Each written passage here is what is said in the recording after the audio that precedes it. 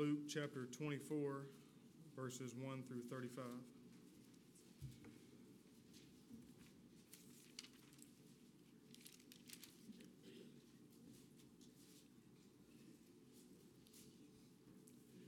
But on the first day of the week, at early dawn, they went to the tomb, taking the spices they had prepared, and they found the stone rolled away from the tomb. But when they went in, they did not find the body of the Lord Jesus. While they were perplexed about this, behold, two men stood by them in dazzling apparel. And as they were frightened and bowed their faces to the ground, the men said to them, "Why do you seek the living among the dead? He is not here, but he is risen. Remember how he told you while he was still in Galilee, that the Son of Man must be delivered into the hands of sinful men and be crucified, and on the third day rise." And they remembered his words. And returning from the tomb, they told all these things to the 11 and to all the rest. Now it was Mary Magdalene and Joanna and Mary the mother of James and the other women with them who told these things to the apostles. But these words seemed to them an idle tale, and they did not believe them. But Peter rose and ran to the tomb.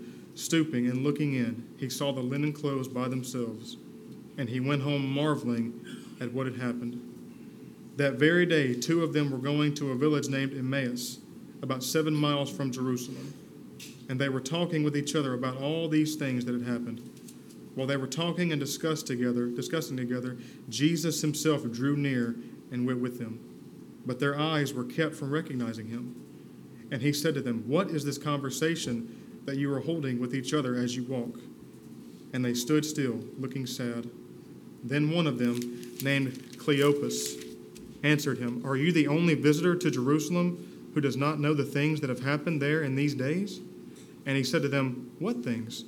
And they said to him, "Concerning Jesus of Nazareth, a man who was a prophet, mighty in deed and word before God and all the people, and how our chief priests and rulers delivered him up to be condemned to death and crucified him. But we had hoped that he was the one to redeem Israel. Yes, and besides all this, it is now the third day since these things have happened. Moreover, some women of our company amazed us. They were at the tomb early in the morning, and when they did not find his body, they came back, saying that they had even seen a vision of angels who said that he was alive. Some of those who were with us went to the tomb and found it just as the women had said. But him they did not see. And he said to them, "O foolish ones and slow of heart to believe all that the prophets have spoken. Was it not necessary that the Christ should suffer these things and enter into his glory?" And beginning with Moses and all the prophets, he interpreted to them in all the scriptures the things concerning himself. So they drew near to the village to which they were going. He acted as if they were going further. But they urged him strongly, saying, "Stay with us, for it is toward evening, and the day is now far spent." So he went in to stay with them. When he was at the table with them, he took the bread and blessed and broke it and gave it to them. And their eyes were open, and they recognized him. And he vanished from their sight. They said to each other, "Did not our hearts burn within us while he talked to us on the road, while he opened to us the scriptures?" And they rose that same hour and returned to Jerusalem. And they found the 11 and those who were with them gathered together, saying, "The Lord has risen indeed and has appeared to Simon." Then they told what had happened on the road and how he was known to them in the breaking of bread. Turn in your Bibles back to the teaching text that Jake read for us, Luke chapter 24. We've been in the Gospel of Luke the last few weeks, and we'll conclude this study today. And next week we'll begin continuing through the pastoral epistles in Titus. But turn to Luke chapter 24.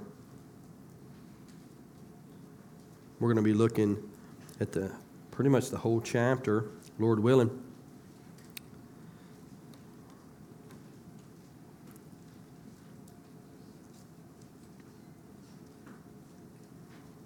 Luke chapter 24. If you don't have your Bible, the black pew Bible there, it's page 1051. Let me read this quote and see if you can guess what book this was taken from. It was the best of times. It was the worst of times. It was the age of wisdom. It was the age of foolishness. It was the epoch of belief. It was the epoch of incredulity. It was a season of light. It was the season of darkness. These are the opening lines of what book? Anybody know? Huh? Yeah, Tale of Two Cities, Charles Dickens. Yeah. Think about it for a second. Can you think, is the worst of times is the best times? Can you think about the worst day of your life? Or when was the worst time in your life? And that's a rhetorical question. You don't answer that, but think about that for a second. The worst day, the worst time, the worst period in your life. It may be a tragedy, maybe a loss, maybe a death in the family, maybe it's a loss of a marriage, maybe it was a financial blow. My grandmother used to love she would tell me stories about World War II and all the difficulties that she faced as my grandfather went off to war in the Pacific, but she was left alone with 2 babies and all the struggles she went through. What about the greatest time in your life? The greatest moment. Maybe it was a wedding, maybe the birth of a child, maybe it was a day you received some award. Of course, for Christians, we would say it's the day that we were born again. We became a believer. We swapped teams, being in enmity with God. Now we're a part of the family of God. Of course, that would be a special day for each of us as Christians.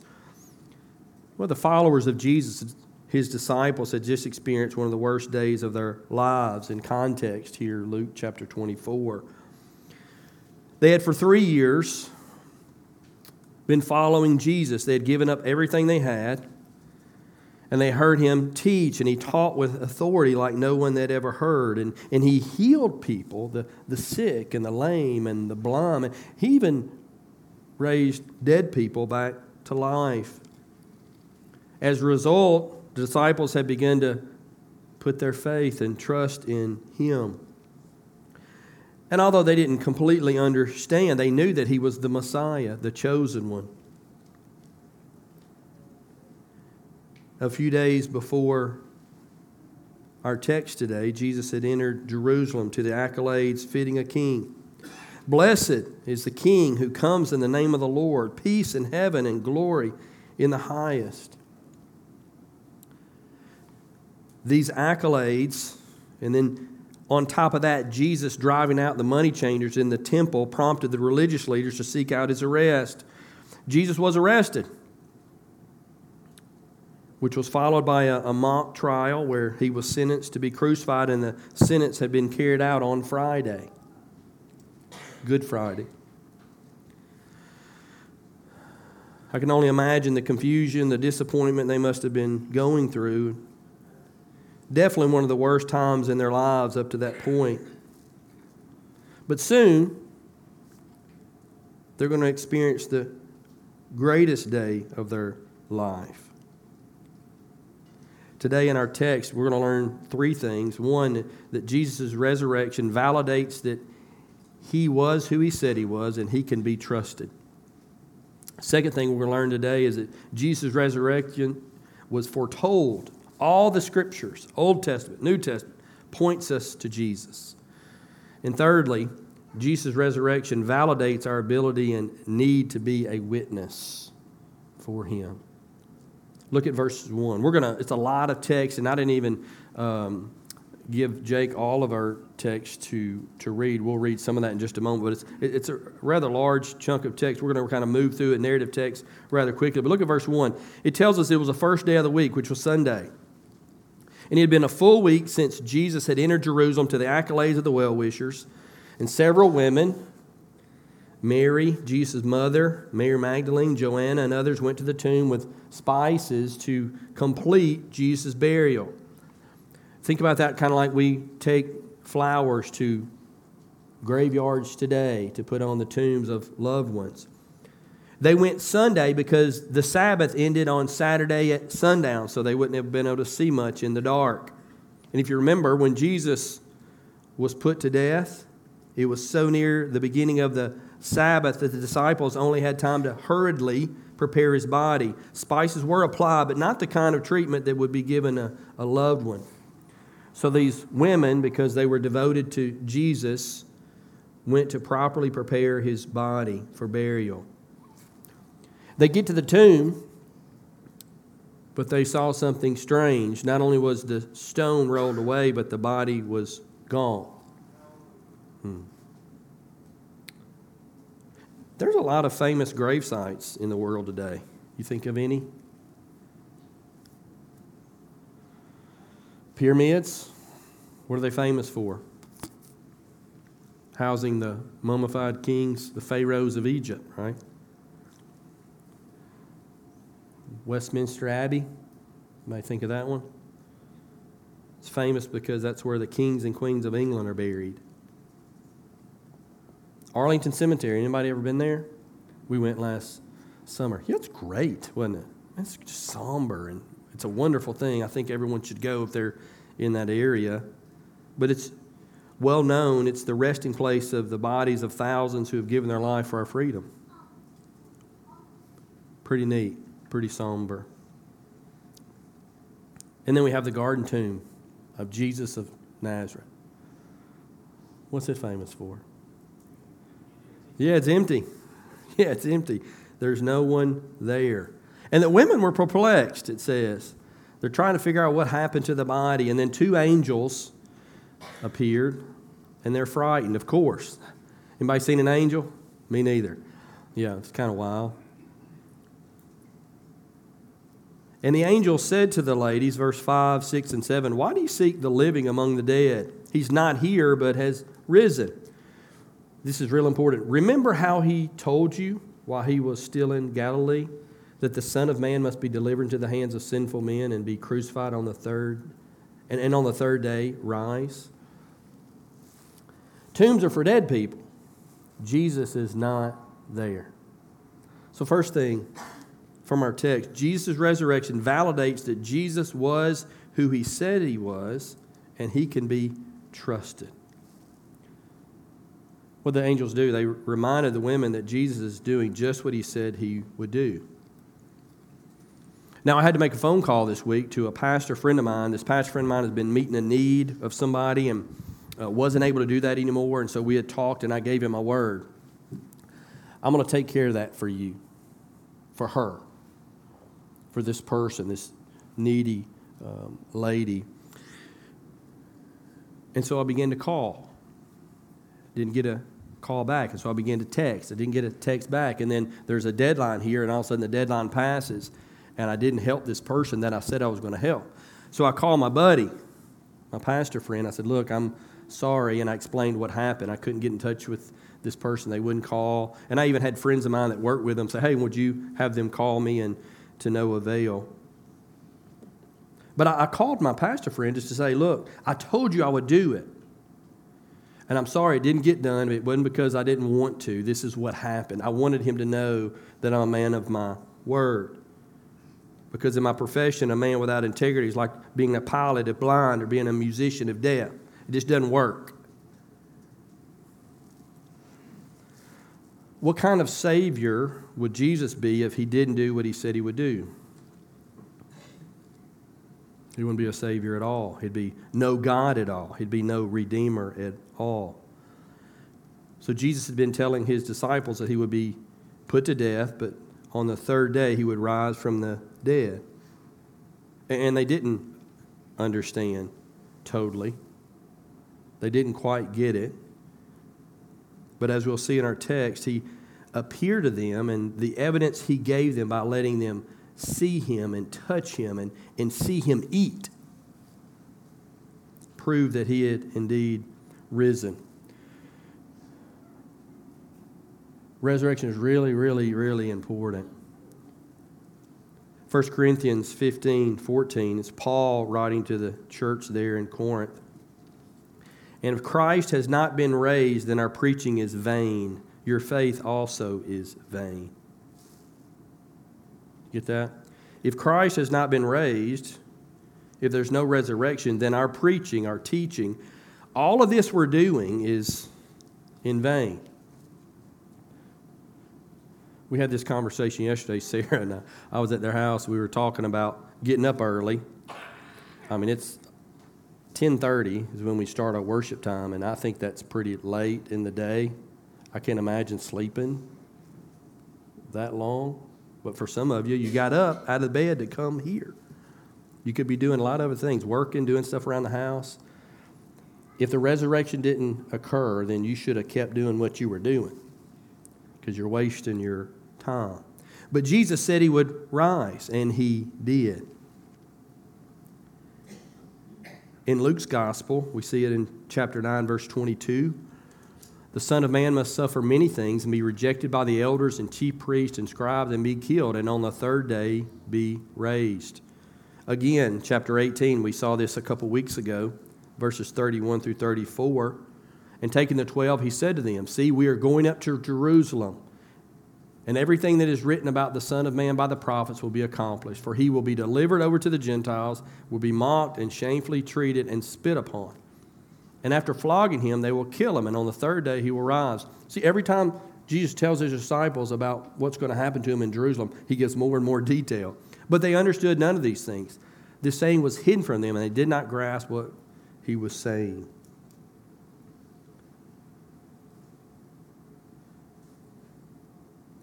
Look at verse 8. The angels speaking to the women at the tomb. And then they remembered his words. They remembered what he had said to them. Now, they had either heard Jesus say this to the apostles, or Jesus had told them as well. And we don't want to dismiss these ladies' love for Jesus, but the fact that they're at the tomb at all tells us that they didn't completely understand and completely believe Jesus. He said, "I'm going to die, but I'm going to rise on the third day." So why would they be at the tomb if they really believed it? They didn't. They didn't get it. But they were devoted to the Lord, and they went. Jesus said he would rise, and he did. And he followed through with what he said he would do. And I think there's two aspects of that I think are important. There's a moral aspect to that. I mean, here's Jesus, the Messiah, the God-man. He says he's going to do something. Does he do it? Does he have integrity? And we would say yes, he does. He said he would do something, and he did it. He has integrity. The second aspect is this adeptness aspect, or this capability aspect. Meaning, does Jesus actually have the ability to do what he said he would do? Does he have what it takes? Does he have what it takes to get it done? Like me and my pastor friend, I call him and I tell him, "Hey, I tried to get in hold of this lady, meet this need in her life, but I couldn't get in touch with her. I wanted to. My motives are pure. I wanted to be a man in my word, but guess what? I didn't have the ability to make it happen. Because my abilities are finite. I'm just a dude. I'm just a man." But Jesus, on the other hand,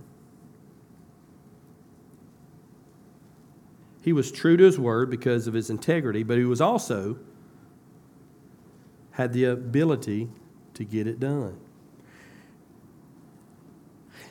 We call that being sovereign. Morgan talked about that in our combined small group this morning. Jesus is a man of his word, but he's also the God-man who can accomplish what he wants to accomplish. So the women, they take that message, they go and they report this to the disciples, and of course the disciples didn't completely understand. They thought it was a little crazy. Look at verse 11. Maybe it was a little too good to be true kind of thoughts going on in their head. And then verse 12, Peter, "I want to see this for myself." And so he runs to the tomb and he finds it also empty. And then verses 13 through 35, this really interesting story only recorded to us by Luke.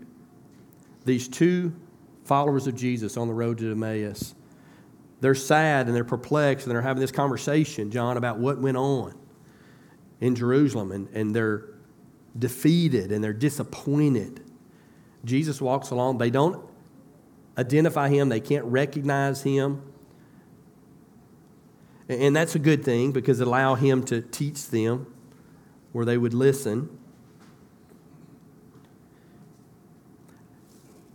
What are you talking about? What's going on? Why are you so sad? And they begin to rehash all that had gone on the last few days. Look at verse 21. Notice how they misunderstood Jesus' mission. But we had hoped that he was the one to redeem Israel. Yes, and besides all this, it is now the third day since these things happened. As Morgan pointed out this morning, they were thinking as he's going to Jerusalem, there's going to be this consummation of his kingdom. But actually, all he's going to do is get coronated. There's going to be inauguration. It's just the beginning of his kingdom as Jesus is put to death and rises on the third day. And what did Jesus do? He began to teach them that the Christ had to suffer. It was just as the prophets foretold, verses 25 through 27. And then Jesus has a meal with them, verse 30 and 31. And what happens? Their eyes are opened. When he was at the table with them, verse 30, he took the bread and blessed it and broke it and gave it to them. And their eyes were open and they recognized him. And immediately he vanished from their sight. How cool is that? Look at verse 32. Even before he opened their eyes and revealed himself to these disciples, look at verse 32. They said to each other, "Did not our hearts burn within us while he talked to us on the road, while he opened to us the Scriptures?" Even before Jesus opened their eyes, the interpretations of the Scripture were already at work convincing them of the resurrection. We'll come back to that in just a moment. But what do the disciples do? They've seen the risen Lord. They're excited. They go back and they tell all the others about what had just happened. Look at verse 36. Let's read this together. And they were talking about these things. And as they were talking about these things, Jesus himself stood among them and said to them, "Peace to you." But they were startled and frightened and thought they saw a spirit, thought it was a ghost. Spooky. And he said to them, "Why are you troubled and why do doubts arise in your hearts?" They were just like the women. The women were going to the tomb to find a dead Jesus, and Jesus told them he was going to rise. Look at verse 39. "See my hands and my feet, that it is I myself. Touch me and see." Touch my hands. Touch my feet. "For a spirit does not have flesh and bones, as you see that I have." And when he said this, he showed them his hands and feet. And while they were still disbelieved for joy and were marveling, he said to them, "Have you anything here to eat?" They gave him a piece of broiled fish, and he took it and ate before them. What's Jesus doing? They have doubt. They're bewildered. They're confused. They're excited. All these combined emotions. What does he do? He appears, lets them touch them. Watch me eat. A ghost doesn't eat. A spirit doesn't eat. What is he doing? He's proven who he is. He's proven he's resurrected. And they're doubting. They're marveling. That's the same response Peter had when he went to the empty tomb. So they touched his wounded hands and feet. Ate a piece of fish. Look at verse 44. He reminds them of his own words. Then he said to them, "These are my words that I spoke to you while I was still with you, that everything written about me in the law of Moses and the prophets and the Psalms must be fulfilled." Then he opened their minds to understand the Scriptures and said to them, "Thus it is written, that the Christ should suffer and on the third day rise from the dead, and that repentance for the forgiveness of sins should be proclaimed in his name to all nations, beginning from Jerusalem. You are witnesses of these things, and behold, I am sending the promise of my Father upon you. But stay in the city until you're clothed with power from on high." They saw him, they touched him, saw him eat. Jesus reminds them of what he had already said to them, and then he pointed them to the Scriptures. What are the Scriptures about? The video was a great little video, just about the redemption story. Yeah, redemption story is all about Christ. Jesus refers to the law of Moses and the prophets and the Psalms. He mentioned all three genres of these writings to indicate that all of Scripture is pointing us and bearing witness to Christ. And that's the second thing we learned today. Jesus' resurrection was foretold. All the Scripture points us to Jesus. So we got verse 27 where he reminds the women. They're reminded that the law and prophets, the Psalms, they all point to Jesus. And here, the rest of the disciples, they're told the same thing. This is the hermeneutical key to understanding the Bible. Hermeneutics is a science of interpretation of the Bible. So this is the hermeneutical key. The Bible is about Jesus. All of it. The Old Testament, the New Testament. The message of the death, burial, and resurrection of Jesus is threaded throughout the Scriptures. It's the overall message of the 66 books in the Scriptures. Lee Tankersley, he says, this fact is precisely why Paul can say that he determined to know nothing among the Corinthians but Christ crucified, while also telling the Ephesian elders that he had preached them the whole counsel of God. For in proclaiming the whole counsel of God, the whole of Scripture, one will be proclaiming Christ crucified. Jesus says, it's all about me. It's all about these events that's taken place these last few days. It's all pointing to this.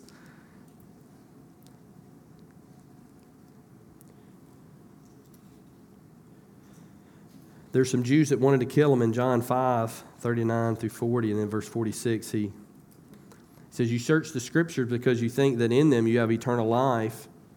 And the Jews, they held Scriptures in high regard. They just didn't understand them. And it is they that bear witness about me, the Scriptures. Yet you refuse to come to me that you may have life. For if you believed Moses, they held Moses in high regard. If you believe Moses, you would believe me, for he wrote of who? Jesus says of me.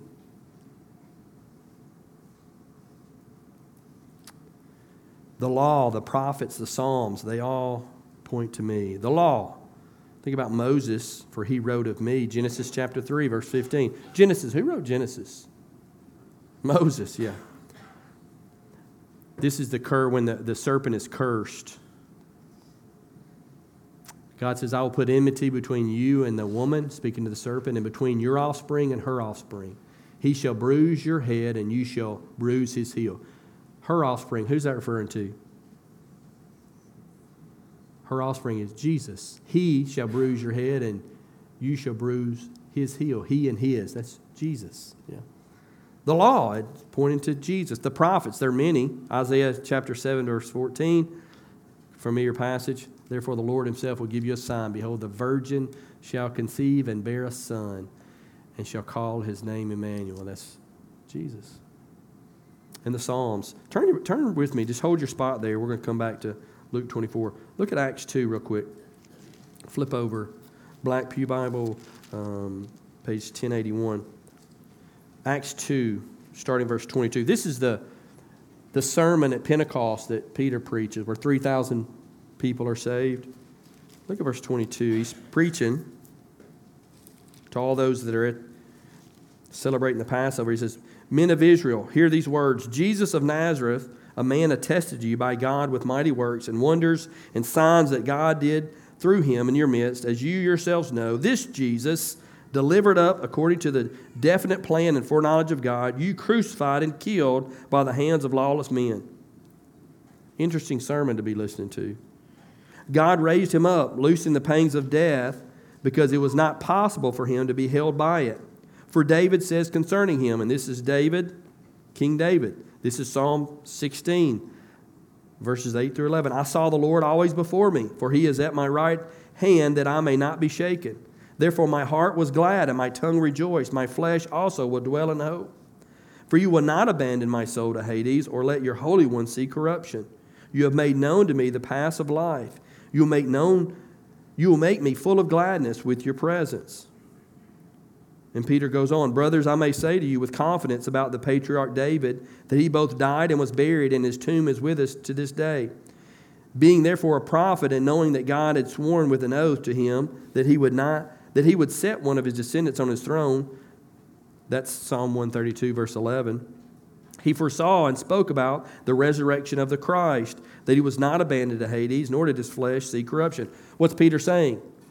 That psalm, that's talking about Jesus. It's not talking about David.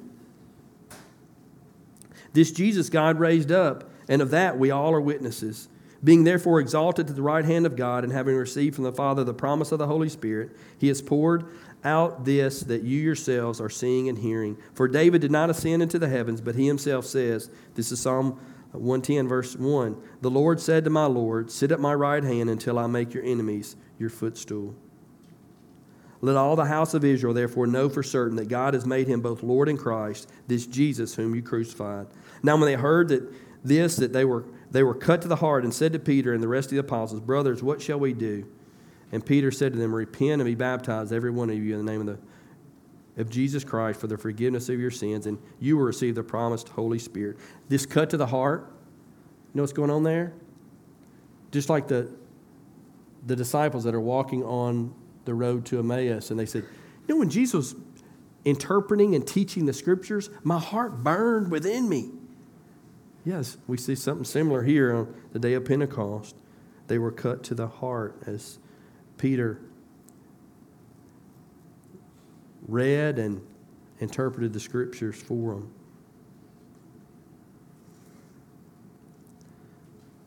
Jesus opened the minds of the disciples to understand the Scriptures. What do they now understand? In verse 45, what do they now understand? Luke 24. They understood the necessity of the death, resurrection of Christ.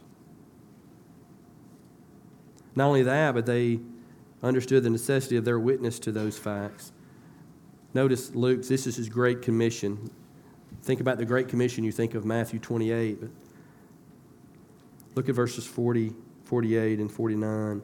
You are witnesses of these things, and behold, I am sending the promise of my Father upon you, but stay in the city until you're clothed with power from on high. And the third thing we learn, Jesus' resurrection validates our ability and need to be a witness.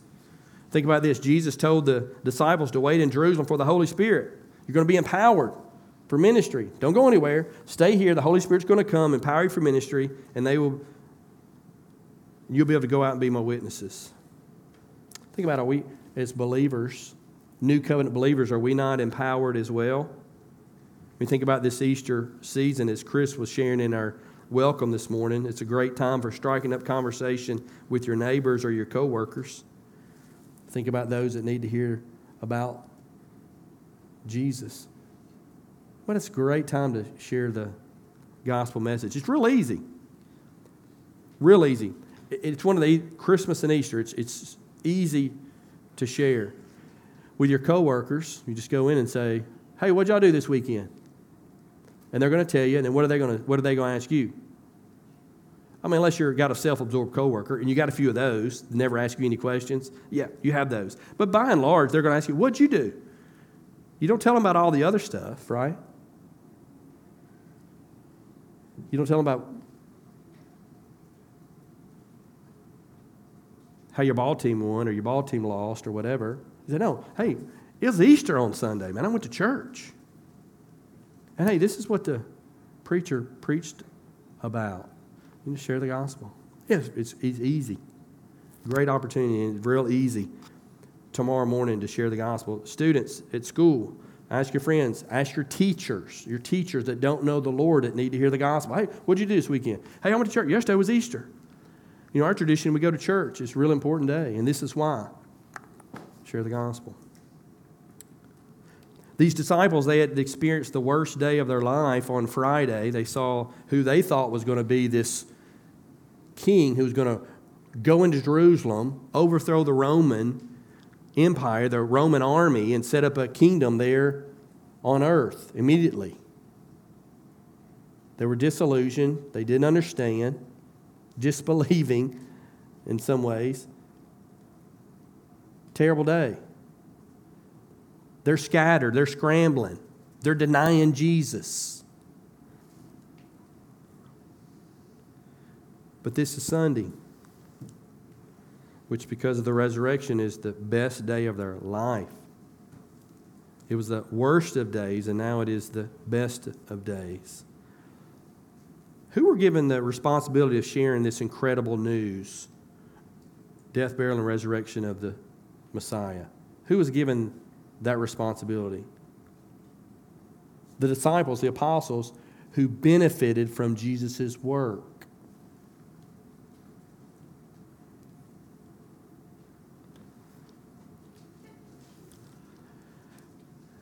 How many of you have benefited from Christ's work? Any of you? Yeah, we've been given the same responsibility, haven't we? Yeah, we've been empowered with the Holy Spirit, and we have the responsibility to... We benefited from the work of Christ, so we need to share that gospel message. And although they've been devastated on Friday, disciples are now elated because Jesus was indeed the one in whom they could place their trust. He had proven to them that he had indeed risen and had opened their minds to understand the Scriptures. Happy day.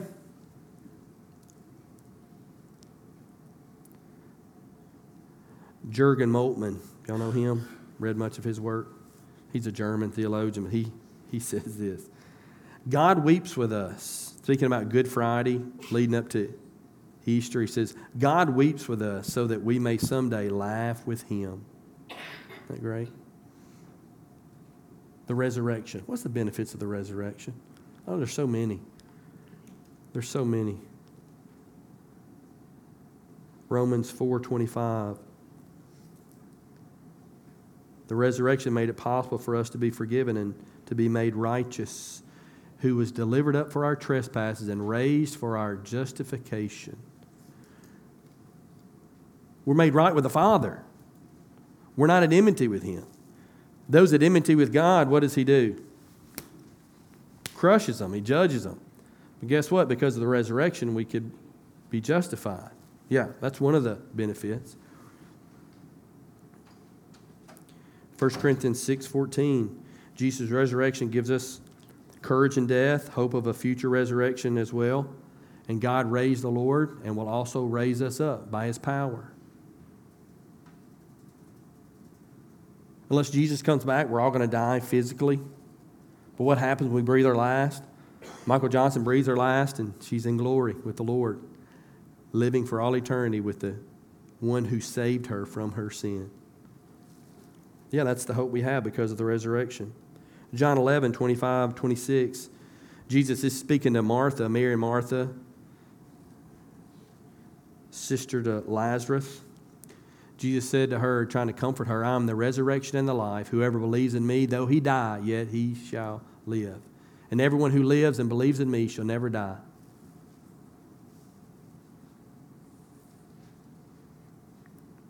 So today, by way of application, we celebrate. It's a great day. It is.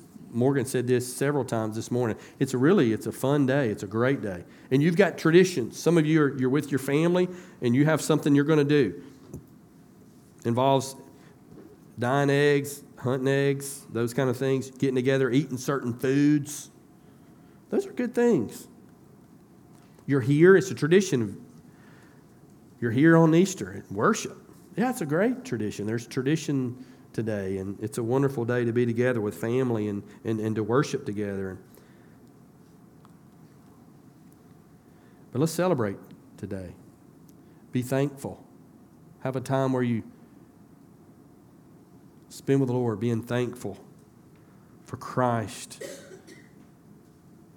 for not just his death, but his resurrection, and what that means for you and for me and for the church. Secondly, we celebrate today.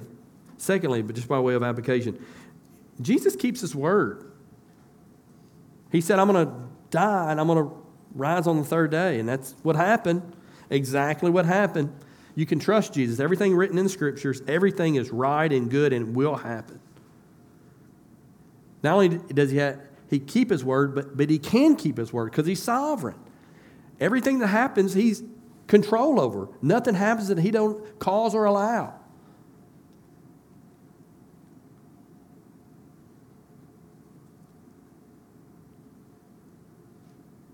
We know that because of the resurrection. The resurrection vindicates Jesus. The religious leaders, boo, right? They hated Jesus, looking for ways to kill him. Religious leaders wanting to kill him.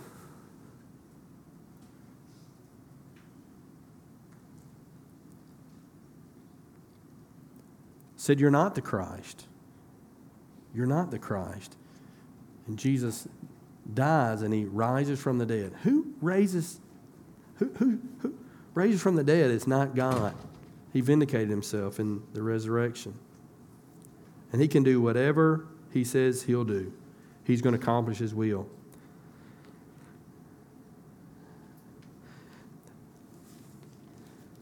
Several times Jesus, here in our text, it says that they remembered the women. The angels tell the women, remember how he told you? And in verse 8, they remembered his words. Again with the disciples, remember how I told you? I told you this was going to happen. I told you this was going to happen. We can believe God's word. All the scriptures, the Old Testament, the New Testament, point to Jesus, his redemptive work. It's all about Christ. And we can believe it. Have you read the scriptures or have you been in a worship service or Bible study? You might have been listening to a sermon, maybe in your own Bible study, and your heart burned within you. The two men walking on the road to Emmaus, even before Jesus showed him who he was, as he's explaining, interpreting the scriptures, the law, the prophets, the Psalms, how they're pointing to him. It's burning within me. Did not our hearts burn within us while he talked to us on the road, while he opened to us the scriptures? Your hearts burn within you. And for some, maybe your hearts hadn't burned within you. Maybe because you haven't read the scriptures much. You have to read the scriptures for it to burn within you. So by way of application, maybe we need to read the scriptures and study the scriptures. And if you're like, well, I really don't know how to study the scriptures, that's my job. That's my job, to teach you how.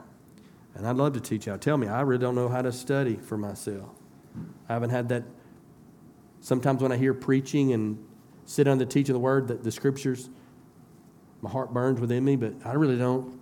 That really doesn't happen in my everyday life, or it doesn't happen when I study the scriptures. I'd love to show you how to study for yourself.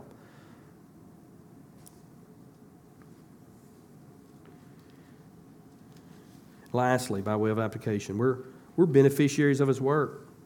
We're given the responsibility to spread the news. And again, like I've said already, this is a great time. This is a great week. Connor, tomorrow is the easiest day to share the gospel. Steve, the easiest day to share the gospel with your coworkers. You got a coworker, classmate, colleague. Tomorrow is the easiest day to share. Hey, it was Easter, went to church. Resurrection Day. This is what the preacher talked about. Let me share it with you. Easy. Non-confrontational. It'll be palatable. They may say, I don't believe that, blah, blah, blah. That's okay. They need to hear the truth. Yeah. So let's be faithful and let's do that. Man, Jesus rose from the dead, and that is something to be excited about. And we're benefited from his work. Now our job is to tell others about his work. Praise team, won't y'all come on up? We're going to sing. We have hope because of the resurrection. Come on up here. We're going to sing a resurrection song, and we're going to be done. I'm going to pray for us. I'm going to ask you to stand. Man, if you're visiting with us, we're really glad you're here. See some family members of folks I hadn't seen in a while. Glad you're here. If you're like, I want to share the gospel more. I've benefited from God's work, but I don't really know how to do that. Wednesday nights, that's what we're doing. You ought to know by Wednesday night the first part of the 3 circles. If you're like, I don't know what you're talking about, but I want to know, text Morgan, text myself. We'll send you that. Learn that, and we'll go over that Wednesday night. Let's pray. Father, we are so thankful for your word and how we can study the scriptures and we can learn about Christ and be reminded of Jesus' sacrifice for us in the Old Testament and the New Testament. Lord, we're thankful that we have your inspired, inerrant, infallible word in our own language that we can read anytime we want. And Father, may you give us a desire to read it, that our hearts would burn within us, that we could be compelled and empowered and convicted and all those things we need. Father, we acknowledge that we're beneficiaries of your work in Christ, and we are to be faithful in sharing the gospel. And it's not just for preachers, but it's for all believers. And Father, may our people get equipped. Father, may you use our study time on Wednesday to equip our people to share the gospel in a faithful, gracious way. And Father, if there's anybody here, whether they be a child or a student or an adult that is yet to repent and believe, I pray that you would take the good news of Jesus and how he died for sinners and how he was buried, and on the third day he rose so that sinners could be justified. May that gospel message ring loud in their ears, and may you draw lost people to yourself. Father, save lost people today. And I want to say to us all today, if that's you and you're not sure if you know the Lord, you're not sure if you have been saved, and you want to be, I'd love to talk to you about that. I'll be the last one to leave today. Please ask me and stay, and we can talk about that.